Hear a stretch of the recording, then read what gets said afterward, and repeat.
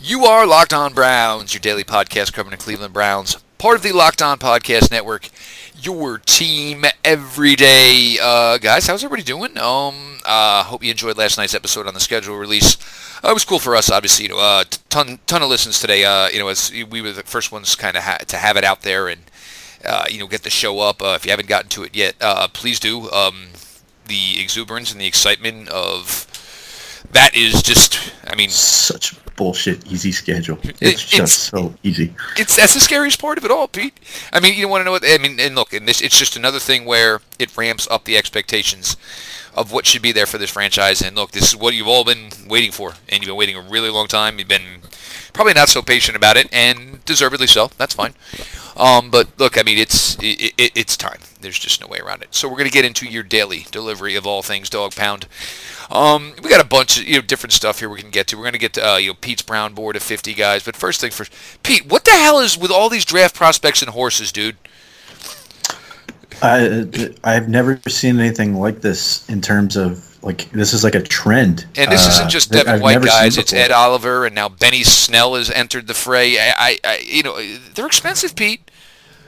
Yeah, Ed Oliver grew up on a ranch, I guess you'd call it a ranch. His dad owns a lot of land. He worked, part of why he's such a big guy, and his brother, both big guys, is they're enormous guys who, took care of animals and all that stuff. So I'm assuming that's why he had them. And in that sense, I understand it. I don't know enough about Devin White's background or Benny Snell's background or where they live and stuff. But, even if you were to essentially adopt, thoroughbreds right off the track, which, not a super expensive venture, you got to put them somewhere. And that boarding horses is not cheap.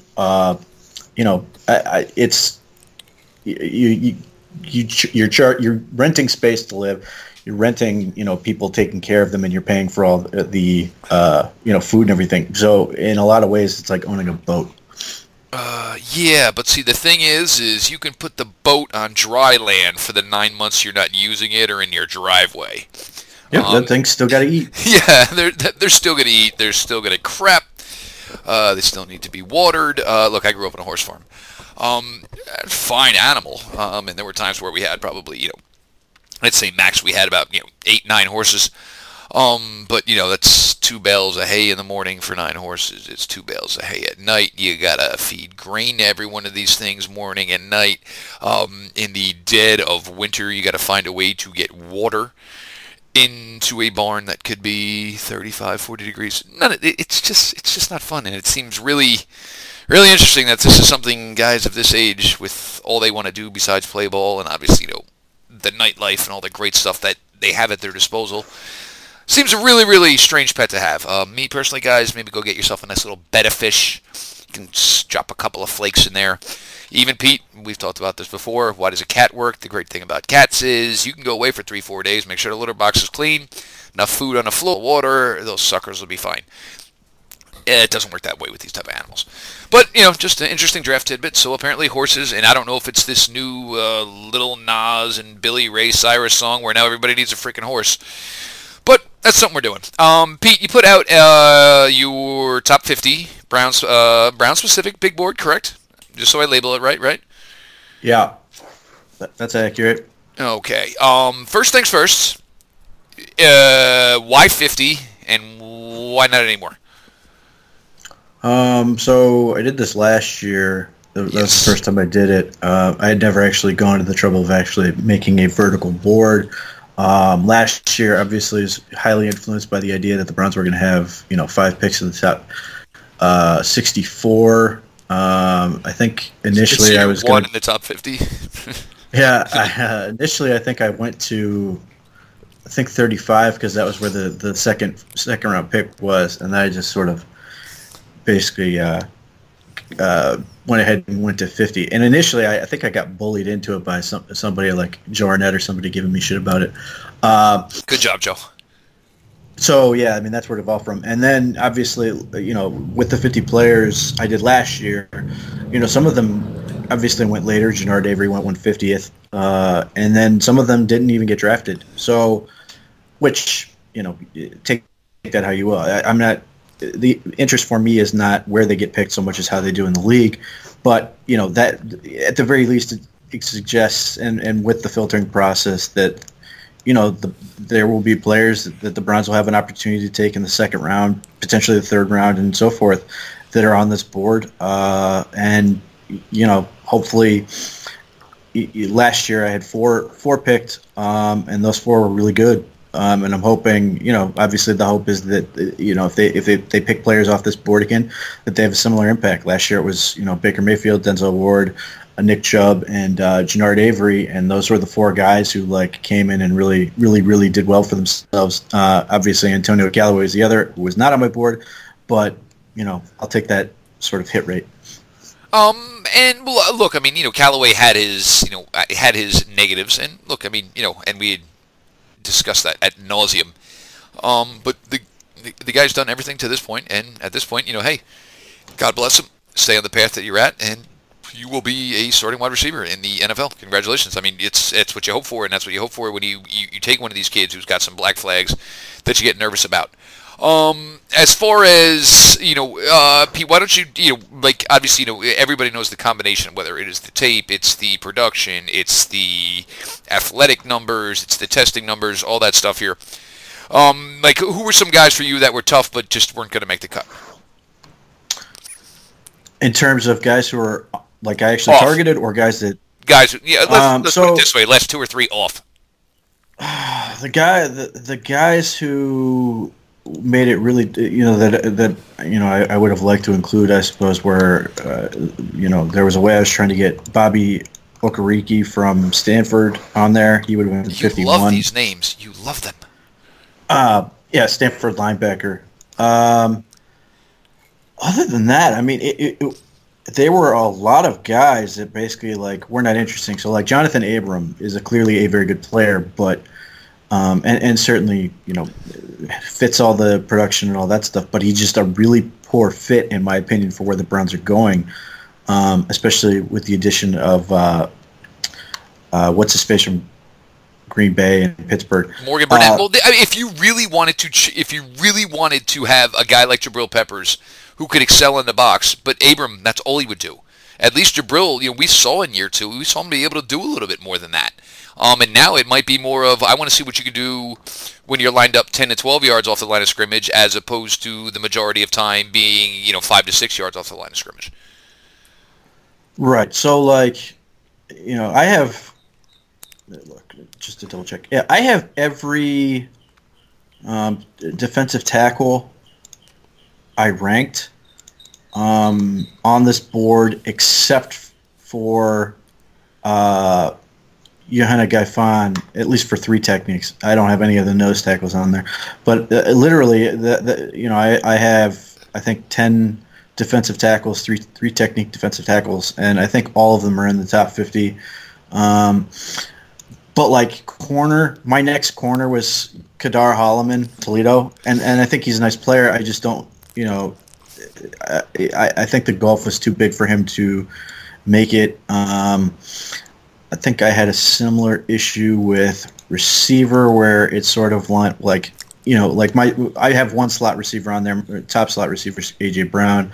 I think he's really good. My next one's Greg Dortch, who I like, but I just don't think it's, going to go quite that early. And the same thing with receivers. It was, the next one would have been Emmanuel Hall, and, he's fine. I just don't think he was quite on that level. So really, if it was the guys who were basically next, it was a lot of linebackers at that point. It's the same problem with sort of these offensive linemen.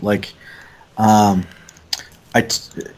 took, let's see, my cutoff was, my Tyler Raymer was my last offensive tackle.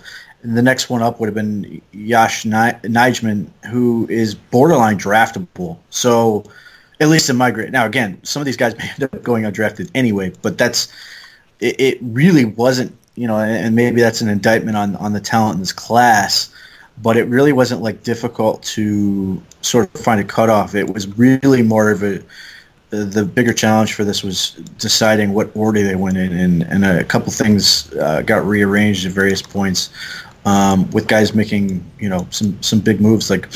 Michael Dogbe went, I put him on there, and I sort of went through it again and had to put him higher. Let's see. Guys like Julian Love had to go higher. He's really, really difficult to argue with his profile and what he's done at Notre Dame. He's just a really, really good player, even if he's not super exciting. Chris Lidstrom is a guy who had to go really high because he's phenomenal. He's the only guard on the list. And that's just because he's good. It's not even that there's really a need. He's just really damn good. No, I mean it's to the it's the idea that he is so good that that you basically get him and you say, okay, Joe Bitonio is going to be a left tackle next year. That's going to be how you solve the problem. He's good enough where you're saying we'll make that move. Or Garrett Bradbury's 22 on this list, and he's good enough. If the Browns needed a center, he'd been in the top 10. But with J.C. Treader, he's at 22, but he's good enough where if you took him.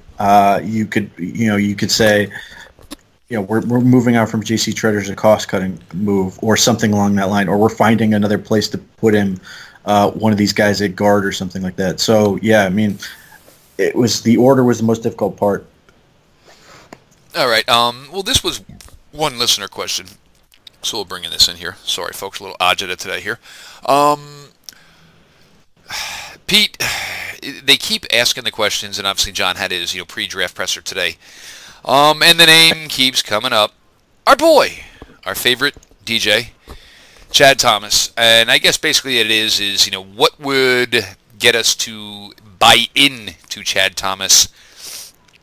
Here's the thing, just I'll go with this to start, is for John to come up and say, oh, well, we think he could be a nice rotational piece today. Because that's essentially what John said.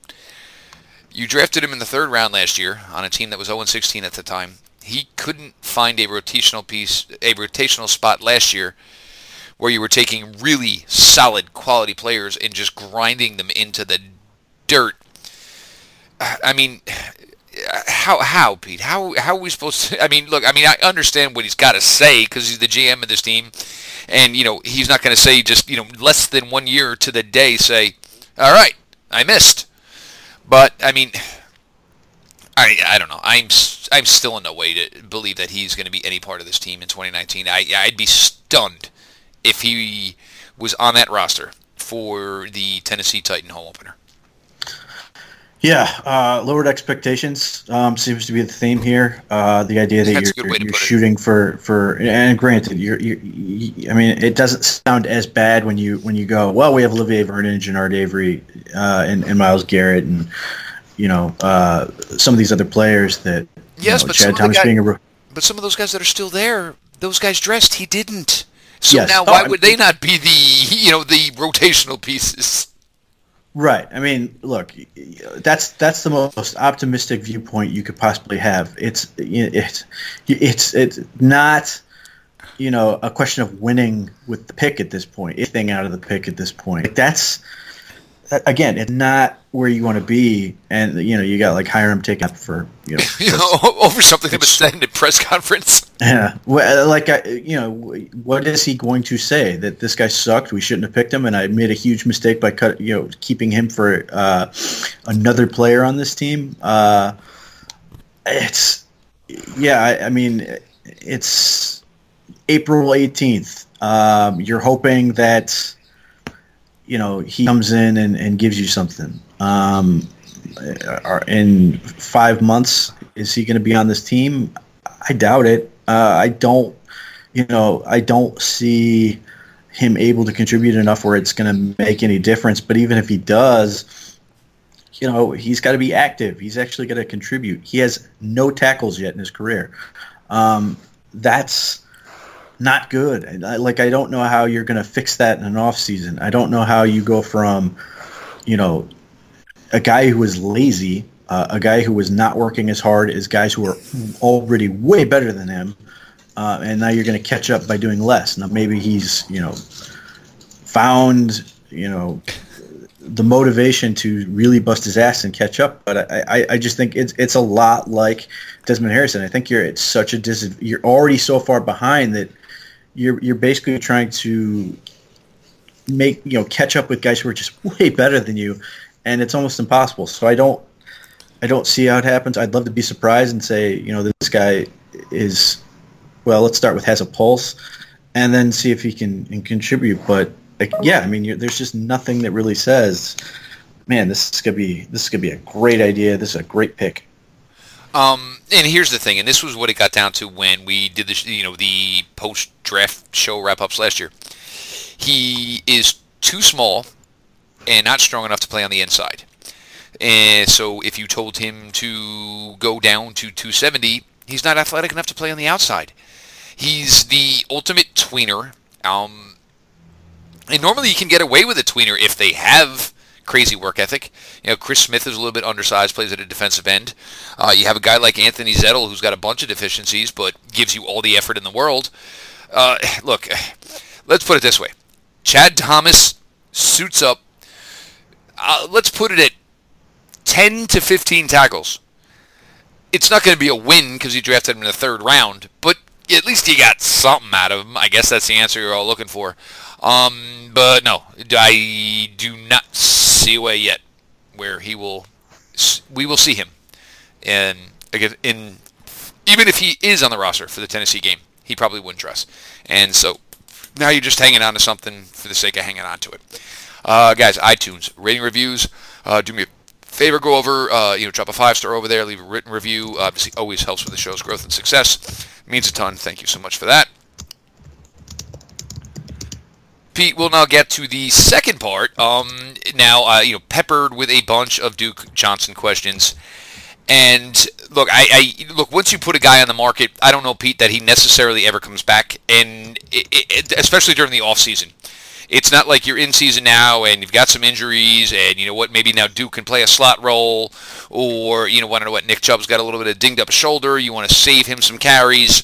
So nothing's changed. Much of I talked about, I've reached out, the Jets would like a third-round pick for Deron Lee.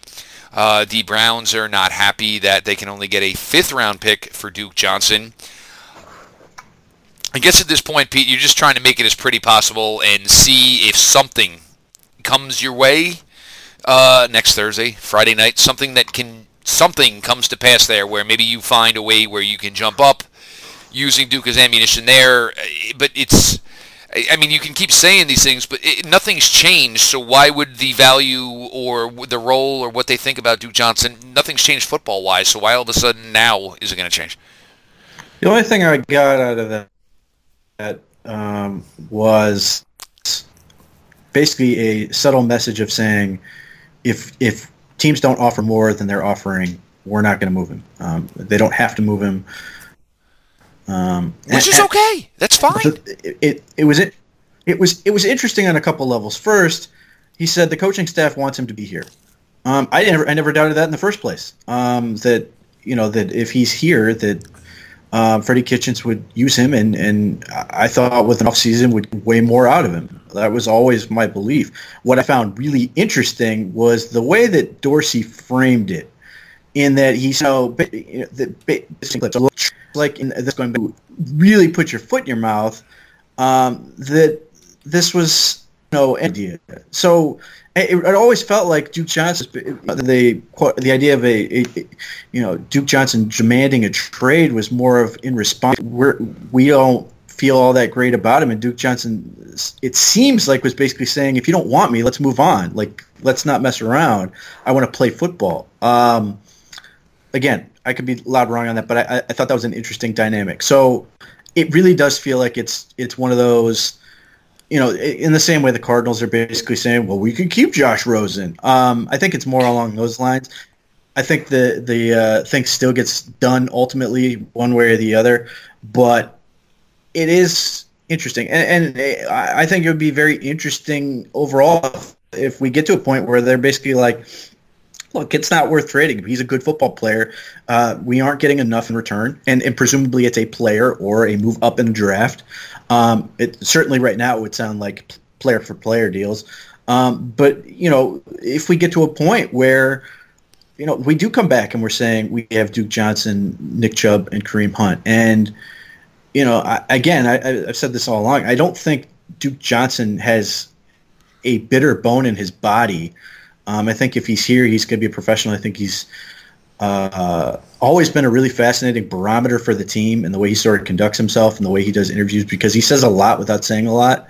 But I think if you sort of embrace him and you use him to a skill set, that he can be a really, really nice player, whether that's in the slot, whether that's doing some tailback stuff, just basically calling him a joker or a move position player that he can just find spots on the field. And obviously this is not a surprise coming from me, but I still think he's a better slot receiver than Jarvis Landry. He just does more for you. Just thinking back to last season, even as rarely as he seemed to be utilized, he always felt like the more dangerous guy with the ball in his hands. Look, it was never, and we've gotten some discussion of this. It was never about moving Duke Johnson. It was about the fact that it just seemed like the inevitable was going to happen. Me, if I'm going to what should be the most anticipated Browns season in 30 years, if not more, all hands on deck. I mean, if it's not killing you monetary wise. It did seem weird that you tried to say it was all on Duke, because look, if you're looking at it from Duke's standpoint, yeah, you're sticking aggravated. What do I got to do? Because every time you call my number, I do a pretty damn good job. So why can't I get my number called more? Do I possibly have more people in the league who have interest and would like to use me more? Because at the end of the day, dude, he is a football player. He wants to play football. He wants to, get the rock in his hands as much as possible. If it comes down to, look, if there's a way you can trade up for something and secure what would be a much bigger asset, I'll get it. But if it is the fifth round going, if that's the going rate is a fifth round pick for Duke Johnson, no, then, but yeah, by all means, we'll keep him. And I guess I've tweeted this several times. Some of you still think, I'm anti-Duke. It's not that I'm anti-Duke Johnson. But part of it is I do want to see Duke Johnson go somewhere and be able to excel. The guy's put in his dues. I think it's time where he deserves, a larger piece of the pie. I also do think that you can start to, maybe try to debut some things, some new things here with the passing game, where you're going to be able to add Kareem Hunt to that, and whether, you could still do two-back sets where Nick's getting a blow, and you've got Duke, and you've got Kareem Hunt in the backfield. How the hell are you going to defense that? I just, I don't think, and this would be without a trade up for a certain player that they would absolutely need. I don't know how moving on from Duke Johnson necessarily makes you a better football team. I just, I don't see it, from respect. But, at the end of the, but look, when there's so much smoke, there's fire. You kind of got to believe that. And does it suck? Yeah, it does. Because, Duke's been a pretty good soldier for his entire time here. So it's rough, but, it's the way this is all working here. This is actually an interesting one here. It's D_no. I know he's one of my guys. We have a couple of people who listen from Australia pretty faithfully. Pete, what is the best O-line combination when the season finishes of what's in-house currently? That's interesting. Well, I think we know where we're taking our jab at, possibly right tackle, I'm thinking. Yeah, it's Greg Robinson, Joe Bitonio, J.C. Treader, Austin Corbett, and then, based on, sheer size, you're basically hoping it's Kendall Lamb. Is that realistic? I don't know. But I certainly think the Browns would like that to be the scenario, or that, somehow having both guys somehow pushes them to both play better than they have, and make it, less painful that they're giving Chris Hubbard that much money. But, again, I think one way or the other, Chris Hubbard's going to be gone next year. So long as he doesn't get injured or, really regress, I think that's going to be Kendall Lamb's job. It's just a question of when. That's a fairly good point. Obviously, injuries come into play here. Patrick Moulin. Obviously, we did the Chad Thomas thing, and obviously, I just want to give you the proper addressing there. Obviously, we went to Chad Thomas for you. Look, some of it is tongue in cheek, and you like to have a little fun with it. But look, nothing's come of Chad Thomas to this point. So, and look, you hope it does. You hope it does, but I'm not necessarily sure I see it happening. Daniel Cooksey, is it a mortal lock, Pete? Jeffrey Simmons ends up being drafted by John Dorsey. No, and that's simply because somebody else could pick him. There's Hopefully Miami. there's a lot of competition there. I mean, and there's a lot of competition even still. I mean, I wouldn't be stunned if New England said, "I don't care about pick 32. Sure, Jeffrey Simmons, come on down."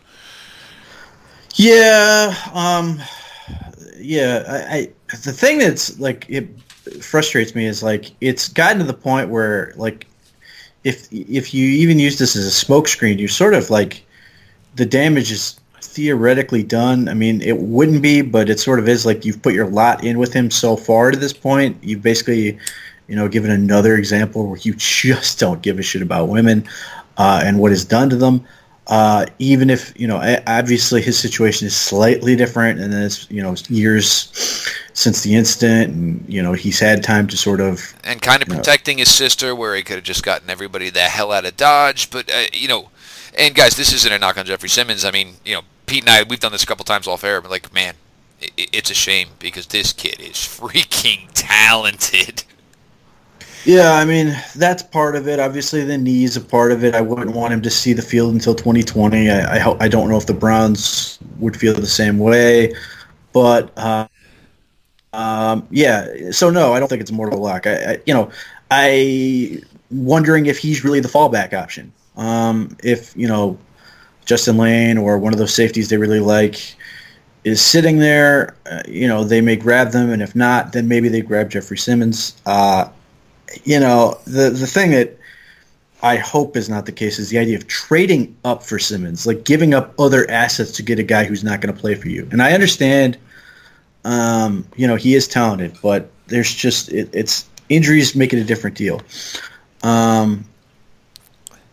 Yeah, so definitely not a moral lock, and there are other teams that are going to do this. I still think Miami makes the most sense because they're not going anywhere this year anyway, so they can sort of take a player that's not going to play this year at all, not affect them in their draft status, and they get sort of like an extra bonus player next year when they're sort of ready to take Tua or whichever quarterback and have a big class and hopefully turn it around.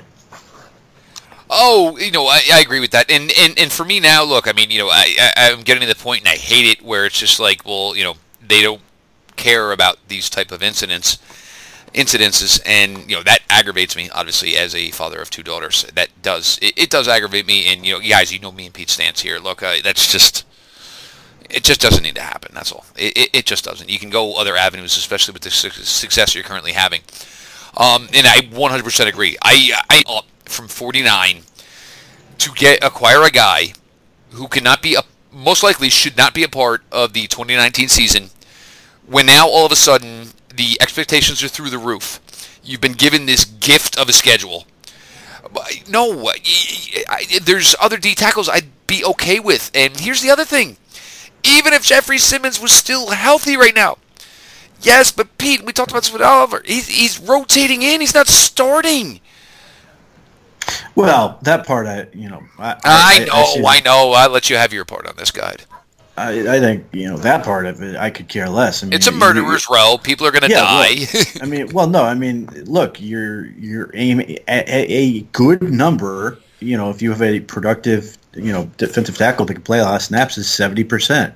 So if you rotate it correctly, then if you have three studs, you should. You do it right, you can always have two of them on the field and keeping the other guy fresh.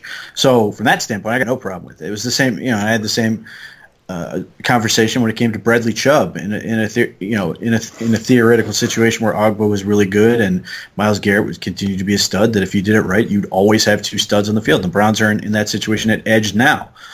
So that part, I'm all for getting as many. I mean, I want two defensive tackles anyway. I have no problem with taking Kalen Saunders super early if they feel the want to do that. It's just a question of managing them properly so you get that maximum impact. Oh yeah, no, and look, I mean, I don't know. The injury, that's the part that concerns me. It is part of the fact that it doesn't need to be in our and we've gone through this, Pete. I mean, there's guys we love later. Obviously, Kalen Saunders we agree with. Obviously, Michael Dogbe we agree with. One of us likes Renell Wren. We're not going to get into who. Somebody does one of us thinks he would have been great if he produced. And one of those guys over at Draft Network has him a second-round pick, so I'm not alone on this. It's a small hill for Mr. Rennell Red. Yeah, But you and traits tape. Traits guys. and, You know who else has traits? Or at least he used to until he ran. Josh Jacobs. We called that one a mile away, Pete. We're going to take that W.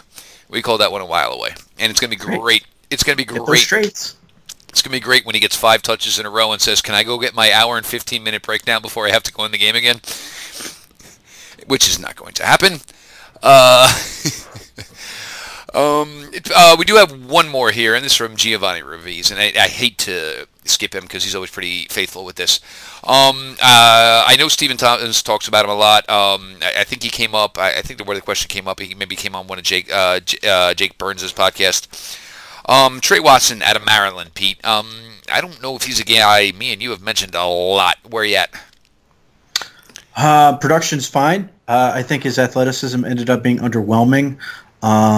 You watch him on tape, and he is an old school Mike. Like in the way that you put him there, B gap to B gap, he's gonna freaking knock people out. And if you like that and you're okay with that, then you can go that route. I think he actually shows a little more range than his athleticism would suggest on tape, but ultimately he is a guy who's like the old school take on the boss block type and just maul people, explosive hitter, intimidator from that standpoint. But, sounds like you're describing former Maryland middle linebacker E.J. Henderson is what it sounds like. Yeah, that's pretty much exactly what he is. So I think there are better just linebackers that can do a little bit more. I think we have that guy. I think we're good at Mike. Well, yeah. I mean, I think that's the problem is if you take a Trey Watson, you're basically making him a Sam and a backup Mike at best. Unless at some point you're basically going to say we're going to move Joe Schobert to Will. Which that I could see where that would happen. I just don't think that would happen for the sake of a guy like Trey Watson. No, not somebody who's going to brought in day 3. Remember, everybody, to get the show every day, subscribe to Locked On Browns on the new Himalaya podcast app. In an ever expanding podcast world, you need Himalaya with their personally curated playlists, and they bring you new features every day. Get to your app store, download Himalaya, make sure you are subscribed to Locked On Browns. We got one more here to close it out with, Pete, and this is I can't lie, I'm a little concerned about this one, but this seems more of a camp type of thing. Pete, Joe Schobert, no extension yet. Do we really want to let this one play out, or is it more of back and forth? And look, Joe, we'd love to have you. Let's not go for these flashy, what look on paper essentially 1 to 2 year deals. What's going to make Joe happy for because they have every intention, if they sign him a 4-year extension, they have every intention of keeping him for those 4 years. Is there a hold up here, or is it just maybe not the time right now with the drafts and everything else that's going on? Yeah, I think the hold up is Demarius Randall. That seemed to be the guy they were trying to get done first because there's more of a immediacy thing there and potentially a way to save some cap room. Whereas whatever Joe Schobert signs, that obviously is a big deal and going to get situated. But I think that becomes an easier negotiation. I think Demarius Randall's a more complicated one. And I think, that may play out in the draft. It's theoretically possible that they could take a couple and look at one maybe as the replacement if they don't feel like it's going to go to a place they want to go to. But they've got a bunch of guys to negotiate. It's Schobert's obviously a super important one, but Randall, if they believe they want him to be a big part of this defense, I don't think he's worth $9-10 million annually, but he's probably looking at these contracts around the league and going, why not? But also J.C. Tretter's a guy who needs to get locked up. This is last year. His deal too. So you have a bunch of guys, and this is where the Browns want to be, I guess. They are in a place where they're trying to keep guys that are good football players, or at least they believe are good football players. So, and then you've still got Odell Beckham you're allegedly going to redo. Olivier Vernon, you're allegedly going to do. So there's a lot to go on in terms of those contracts, and I don't know when we're going to see these get done, but it would not. It's going to be. Pete. It'll be at least 2 weeks. It'll be at least 2 weeks. They're a little bit busy what they're doing right now. Right. Well, the thing is, I'm wondering if when it happens, we're going to see a flurry of these things get done, or if it's going to be a time-consuming thing. But if you look at it, it is April 18th. It's not, we're not in a situation where, it's about to start the season or middle of the season or end of the season, whatever. There is more than enough time. And I think when you get to May and June, I think that's where that stuff's really going to start going into July. I think that's where they're going to get done. I think, obviously, at some point they basically took a break on some level and have sort of shifted focus. Now, obviously, they can walk and chew gum at the same time, but I do think at some point they're basically saying, we are here, let's freeze it for a moment. We'll see where the draft ends up, because that may change their priorities on that. Of course. And then revisit. But yeah, they've got a lot of deals they want to do or redo. Odell Beckham's not staying on that contract with no guaranteed money. Olivier Vernon's not staying on that contract either. So they've got a lot they've got to do, and some just need to get done sooner than others. Before we put a bow on this, I do want to put. I want to bring this one up here, Pete, because you can check your DMs and get a good chuckle. Yeah, it was pretty good, right? Dave Gettleman, the guy just can't stop himself. We went into last year thinking that Eli Manning had plenty left in the tank, and he proved it. So Eli proved he had plenty left in the tank, but you had to move on from Odell. Oh my God, I have no idea. I literally, if anybody, and I know we've said this before, Pete, if anybody in the New York Giants building has any idea what exactly their game plan is, please enlighten the class, because we're all sitting over here freaking stunned out of our minds, and we have no idea what you're doing. And everyone I don't think there's anyone to a man now that doesn't think this Daniel Jones thing is going to happen. And Trevor Sakema, God bless him today, hosts the Locked On NFL Draft Podcast. I found the way Daniel Jones can help you. And it was Daniel Jones quick kicking from the 35-yard line on 4th and 2. Pete, are they just that old? Are they just that antiquated? What the hell is going on, dude? I would say it's all a lie, except he's been saying this for the better part of 6 months, it feels like. No, when he took the job, he went on all this local radio here. He's got years of good football left. No. So, yeah, but that's the thing is, even if he believes that, there's, when they take a quarterback at either 6 or 17 or wherever, it's hard to get. But then the other day, I think was it yesterday, he was like, don't forget about Laletta. Yeah, that came out this morning. It's just all over the map where you're just like, huh? And now the rumor is that maybe they might look to trade back into round 1. So maybe they realize really deep into the sauce if they're going to take Daniel Jones at 6 or even at 17. But if we take it at 30, it's okay. Nobody will really care or notice. I don't know. I mean, I don't think they know what the hell a quarterback looks like. Well, since he's been there, Dave Gettleman and Pat Shurmur have given you a fantastic how-to on how not to run a franchise, how to run it exactly opposite. You take a running back 2nd overall, and then you tear down. And then you try to claim your building, and then you tear down some more contracts, and you trade away your best player far and away, and you extend the other guy. And you don't move Landon Collins when the ship is sunk, and you let Landon Collins just walk out of the building, and you get zero compensation for him. And you ruin the compensatory value when you sign Golden Tate, baby. Golden Tate, which helped the Eagles out and gives them compensatory value, and they're not in a position where they're trying to rebuild. They're just getting more assets to put them in a stronger position. Mission accomplished. And then, all of this is happening, and you have no plan at quarterback at this point. That at least makes sense. Even if you take, Daniel Jones, that doesn't look like a great option. But it just, this all has this thing getting just completely obliterated either in a year, if they're smart, or God forbid they wait 2 years and keep letting Shermer and Gettleman just continue to be awful. But they have just about everything they could possibly do wrong or confused or backward. They've done. I hated the hires when they were made, and they've done nothing but validate it, and it's been great for the Browns. But if you're a New York Giants fan and you're trying to, the Maras are a legendary ownership, and they get so much credibility just by existing.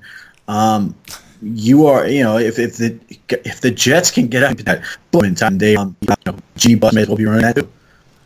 Yeah, I mean, if they want to hire, they can hire. Guys, we're going to put a wrap on this here. Look, we're going to continue to come at, if anybody's missed a show or two, we're going to try to do Thursday night. We'll probably do three shows cut up. Maybe we'll find a way, we definitely want to have like the 20 plus range, and this will be just enough to bite us in the ass where the Browns do make a major move and trade up. But we're going to try to be able to weigh, if the Browns do have activity that night. But look, I mean, Pete and I have been covering the draft, and obviously we started this with intentions of drafting at pick 17. We've got just draft thoughts in general here, so we'll probably get you out. The plan is to get you out 3 shows that night on Thursday. We'll record. I'll get them loaded up. Take a quick break or whatever, and we'll come on back. Look, we're going to be watching it. We're going to be laughing. We've got these takes in the holster ready to go anyway, so we're going to do it that way. But I do appreciate everybody, you guys all being along for the ride here. The response has been fantastic here. So just keep that coming here, whether it's iTunes, radio, guys help me out, retweet the living daylights out of the show. Some of you are fantastic with that. Pete has put out, obviously a 135 big board yesterday. He put you out the Browns big board at 50 today. Check all that out over at NFL Spin Zone. Obviously, Pete's got him on his page. Make sure you're following Pete as he's closing in a 5K at _Pete Smith _ sorry. The Locked On Browns Twitter account. Guys, always just keep the follows there. We follow back. You guys are fantastic. Any questions? I know a lot of you are not big Twitter people, so that's fine. But if you choose to be or whatever, or you don't want to get caught in the crowd, come over there. Me personally, at Jeff _LJ _Lloyd. Go ahead, follow me over there. We're having fun here, guys, and it's crazy that we'll be about, I guess, Pete, about what? Probably maybe 4, 5, 6 picks deep a week from now here as we get to 2019. Obviously the NFL draft as it kicks off in Nashville. It's just been an insane ride. It goes. We always say, it seems like it's forever away, and then all of a sudden, in the blink of an eye, it shows on up. We are getting to the point of the draft process where get here already with some of the insanity that's coming out in terms of reports and various thoughts and stuff. Like, I'm fine, you're fine, but like the rest of the world is losing their shit right about now. I mean, we're like, it's almost like it's driving right now with like the emergency brake on. It's like, all right. I mean, and look, you can't fast forward till next Thursday. It's just the way it works, guys. Patient. Look, it's Easter weekend. Obviously, tomorrow is Passover. Everybody enjoy it, and we'll still be pushing you out, product and content. Enjoy it. Look, take this weekend. Have some fun here. And here's the best part, guys. By the time we get to the draft and it's over, that's it. The weather's nice. Everything's going to be good. Everyone can get out of the house. Just look at it from that standpoint. But we're there. We're almost there. It's close. It's close, guys. This has been your daily delivery of all things Dog Pound. LGB on the LOB. Let's go Browns.